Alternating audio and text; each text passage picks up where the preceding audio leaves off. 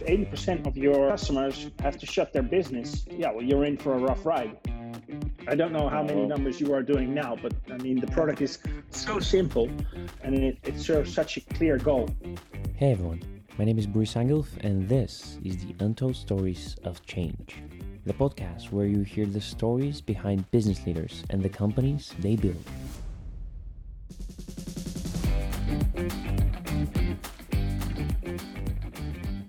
Our guest today is Gijs.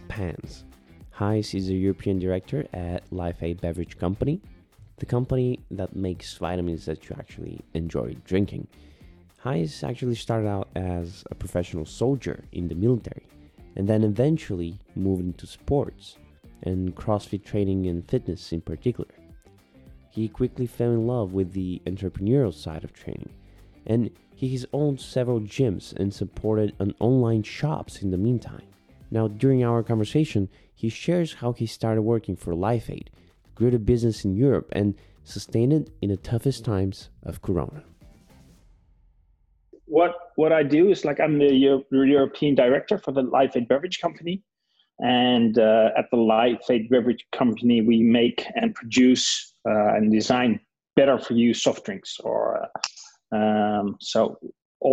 We have function-driven drinks that are there for you for after sports. They're there to help you with the anti-inflammation, to help you in the office space with our product Focus Aid. And the good thing about it is we only use the good stuff, so none of the bad stuff. So there's no artificial sugars, no artificial flavorings in there, and a lot of vitamins. So it's a function-based drink. Nice. And then usually you get a lot of questions when you start that way. So actually one of our hashtags is we make vitamins that you'll actually enjoy drinking. So I think that sums it up pretty well as well. So, but the real big niche has been for identifying customer needs at specific times and specific moments, and then catering to that exact need and being there at the timing and the moment that you want that product. So whether that be in a gym or on a golf course or in an office, that's always been the goal of the brand.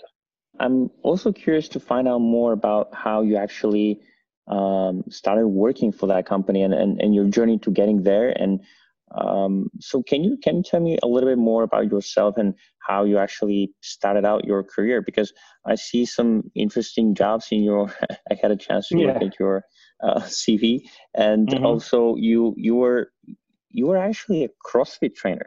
So I'm very curious to find out how did that affect you personally and also professionally. So after school, I had a short military career as a professional soldier. And after that, I moved into outdoor sports, which graduated into sports and CrossFit.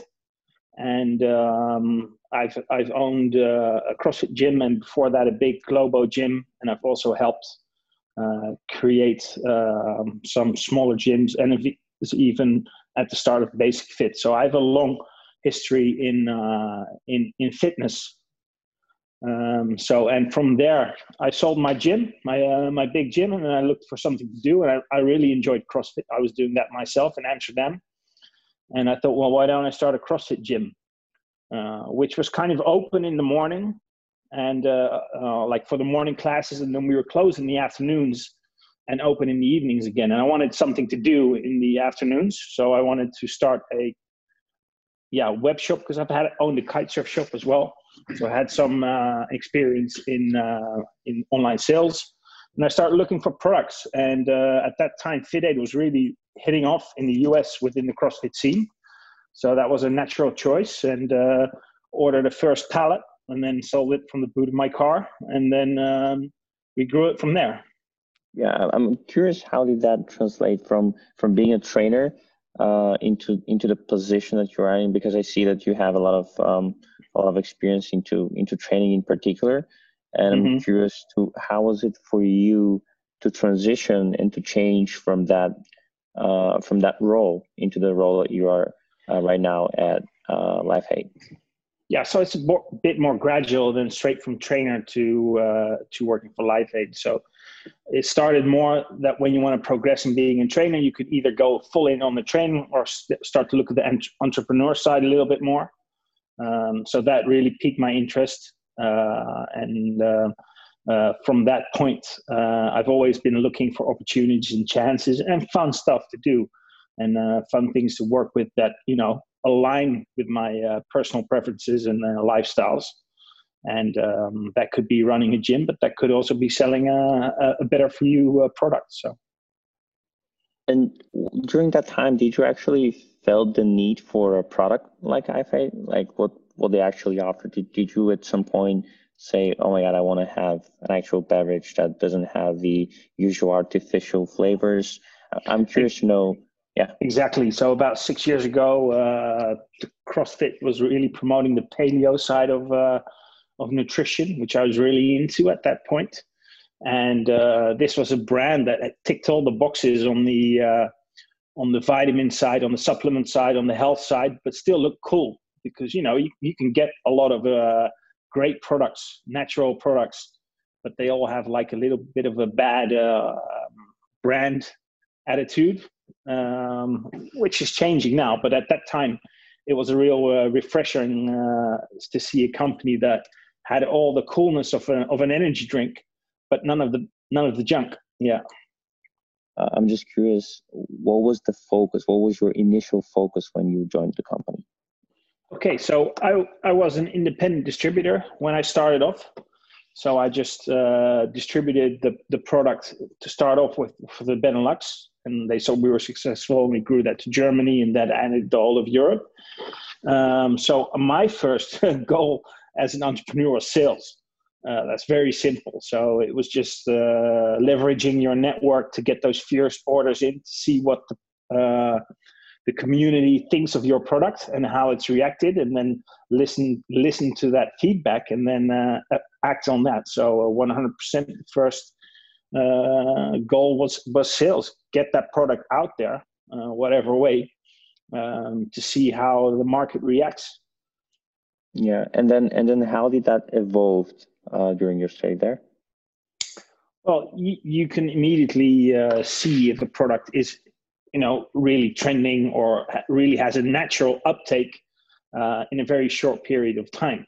And then the trick is to scale that. So from at one point we were doing okay, and literally we went to the US to talk to the company, and that was, I think, the big pivoting point in gearing up sales in Europe, was taking all their learnings from email marketing, fed by event marketing and online presence, to ramp up the sales and just build the machine that is ready to scale, and from there expand your presence to other countries and stuff like that. So yeah, definitely going over to the US and getting inspired by their online approach was pretty interesting for us.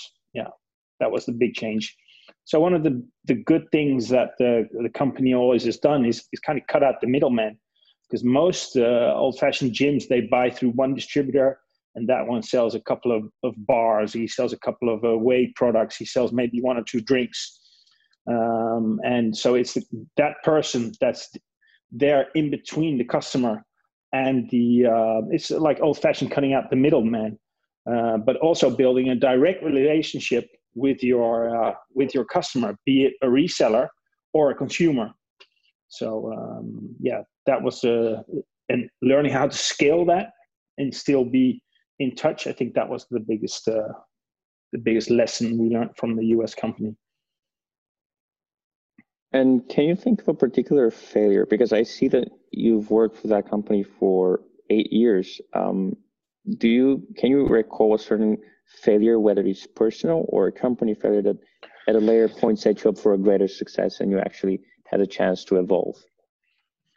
Oh, wow. There's been a lot of trial and error along the way. So of course, there's going to be big mistakes made, using the wrong shipping company, outsourcing the production. That's all been with its ups and downs. But to think of one which has set me up for let's take a recent one, Corona. It wasn't really our fault, but it happened, and it sucked big time because we sell to gyms, and gyms are closed. If they were closed for a huge part of Europe. So if 80% of your customers have to shut their business, you're in for a rough ride.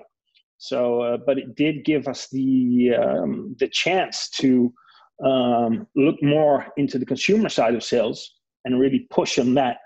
And if you see what a huge chunk that is now, either through a subscription model of monthly deliveries or one-off purchases on our website direct to the consumer, that has added a very positive layer of income and sales to our business. And the good thing to see was when the gyms opened up, they started reordering, but we didn't lose those consumers. And actually, now we found a better way to reach them and to onboard them. And we can see that constantly growing that. So that's been it's not really a failure, but it's been a bit of bad luck for everybody, which we've managed to turn around, and is now producing an extra layer of income and success for our company. Yeah, that sounds fascinating. I mean, I guess there was a huge amount of effort that went into the communication with your clients, and I think that's really impressive. And I'm just curious if there's something that was uniquely to you or uniquely to the culture of your company that really contributed to the successful communication with the clients that you've actually managed to get by your side and say, this will be a long ride, and we're here for the long run, and we're not just here for a quick bait.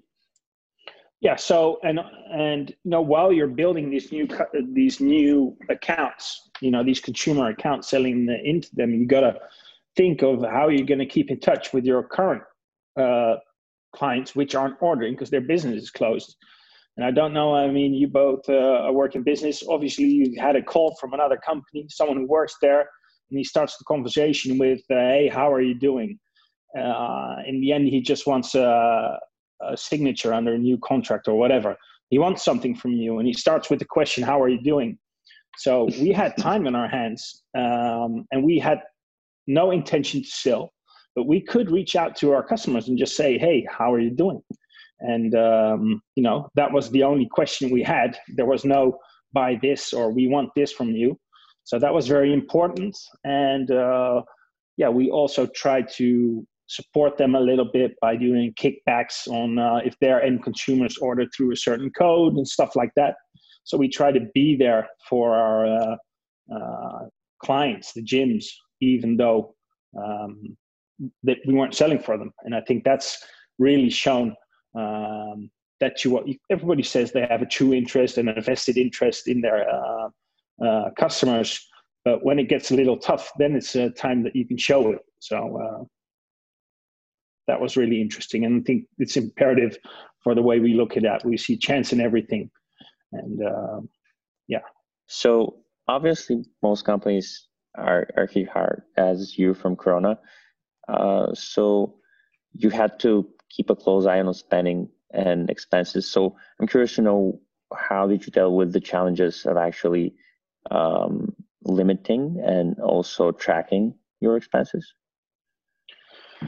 Well, of course, we have our accounting systems and we have our checks and balances. But at these periods, if you are in a selling business, like the two biggest costs, if you're in e-commerce, are your product and your shipping. And if you don't sell a lot, you don't have a lot of product to buy and a lot of shipping to do. So that was pretty easy. But directly after Corona, we started growing the team, adding extra salespeople per country. So we have a physical office in the Netherlands from which we do everything for Europe. And then we have our Italian and our French and our German and our UK sales associates. And tracking those in all their expenses is not something you want to do when you want to create focus on the business. So that's actually where you guys stepped in a little as well. So with Payhawk, to try and make that as easy as possible instead of running around after people asking for their bills for the tube or for the péage on the French highways or whatever. Yeah. Yeah, we actually get that a lot. You wouldn't believe the stories we hear. So yeah, that was actually my next question. What brought you to Payhawk, and how you actually found us, and what made you stay with us? Well, I find you, to be honest, just simply through the internet. Just Google search for credit card company or expense tracking. Then came out with you guys, and it looked pretty easy to use, and especially the export with the tickets attached goes straight into the accounting software. So those were a few things that were important to me. Is it mobile? Do I have to run around after people? Because and is it user friendly? So those were the big pluses. It's just a simple app. Everybody understands it. So that was the big plus points. Yeah, keep it simple. Yeah. So maybe can you think of a favorite feature of yours that maybe it's a favorite feature to you or to someone from the company that you think it's the single best thing about your usage? Yeah, I would say the ease of use in your app. I think that is the biggest win. It's so easy to attach the tickets to the downs, because those things get lost. I mean, if you don't do it immediately, in a ticket or for €4.50 or a cappuccino for €6, it's going to get lost at some point. And I think that's the biggest one for you. What I also really like is that you can allocate the funds to the people. But yeah, that's also a cool feature on the cards, that you can limit expenses, and if they do need it and it's a proper expense, they can request it pretty quickly. So that works nice. Yeah, well, thank you really for that feedback. I think it's that what makes us confident, and what allows us to bring a better service to all of our clients. What do you actually do when you feel overwhelmed? This is something that I like to ask people that I interview, and I think for you, it would be really interested to see somebody who has a lot of experience into CrossFit to hear what are you currently doing when you feel overwhelmed. Well, you have either two choices, right? Which is sometimes it's to keep going because just shit needs to get done, and you need to finish something. But if you're constantly being overwhelmed and it starts becoming a pattern, then it's time to take actions. And I have my personal anchor points. So I have my gym visits, of course, which some people find stressful going to the gym, but for me, it's a way to talk to like-minded people, have some fun, and forget about stuff for an hour. And some personal anchor points, like going to the soccer with my son every Saturday, and it's small stuff like that. So just having several anchors in your weekday or weekend to keep you sane. And sometimes life is a little bit overwhelming. Hey, but that's just the way it is, right? Yeah, I mean, for me personally, I actually recently felt that rush of working, kind of like doing, every day you just wake up and then you just have so many things that you can be doing. Mm-hmm. And the problem is that the problems are actually interesting. So you're engaged and you want to actually get it done. But at some point, you kind of feel that yeah, the line is very close. The line is very thin for burnout. So I actually, what you said, the anchors, I just immediately recalled that I remember just going back to where I used to live with my mother, and just seeing the whole environment there, having the ability to talk to her was just something that really brought me and kind of centered me, and was like, okay, I'm a kid again. Yeah. Yeah. Okay. So what's next for LIFEAID? So we have so much stuff to do. I mean, we're looking at country expansions. We're looking at product line expansions. In the US, they just went live with FitAid Go, which is and FocusAid Go, which is like the drink, but then in a powdered form, which you can take with you on the go and add it to your water bottle. So that's where we're going, and we're on a mission to be the next $1 billion company. And here in Europe, we hope to play a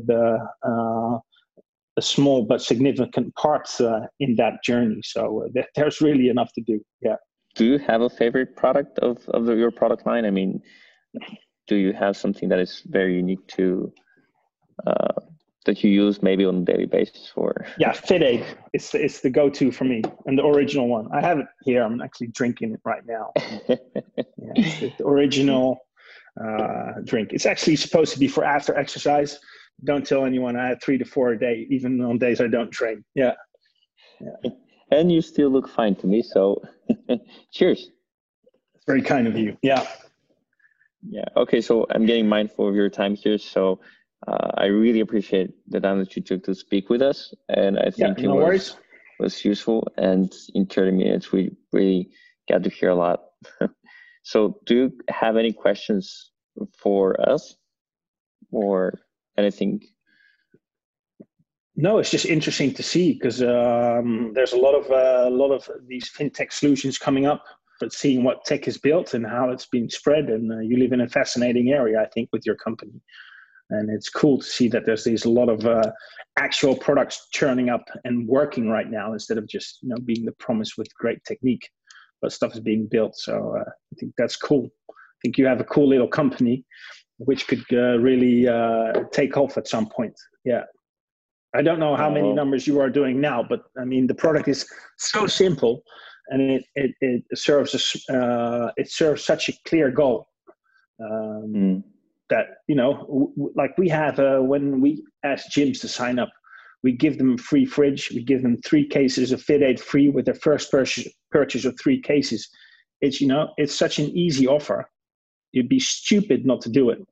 And if you're looking to scale that part of your expensing with your team, you're also getting there to the point that you'd be stupid if you didn't take the elegant, simple solution. So, which is always a nice point to have in your business. So I definitely agree with you that we live in interesting times, and it's really to see it both from the inside and also as a reflection to our customers. Mm-hmm. So yeah, it's really been a pleasure speaking with you. So thank you again. Okay, guys, no problem. Take care.